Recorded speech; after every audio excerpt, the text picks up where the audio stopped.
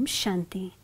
बाबा कहते हैं, बच्चे महसूस करो कि आकाश से एक लाइट का फाउंटेन निकल रहा है।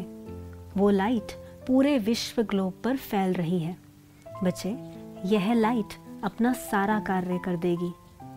बाबा जो मुरलियों में बोलता है कि आप सबकी योग ज्वाला से प्रकृति हलचल में आती है, तो वो कार्य भी शुरू हो चुका है।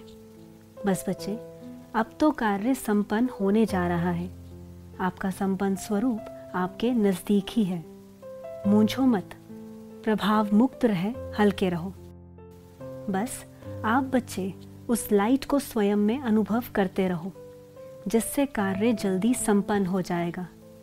देखो, आप सब बच्चों की एक ही मंजिल है, परंतु उस मंजिल तक पहुंचने का तरीका अपना अपना है। इसलिए आप किसी और को मत देखो। ड्राइवर बन फुल स्पीड से आगे बढ़ते चलो।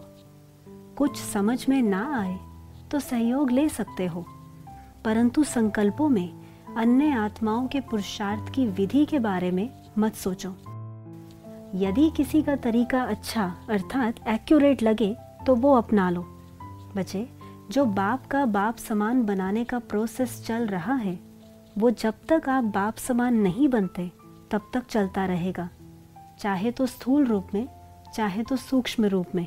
बस आप सबको बाप की श्रीमत प्रमाण हल्के रहना है। बाप सबका जिम्मेवार है। अच्छा, ओम शांति।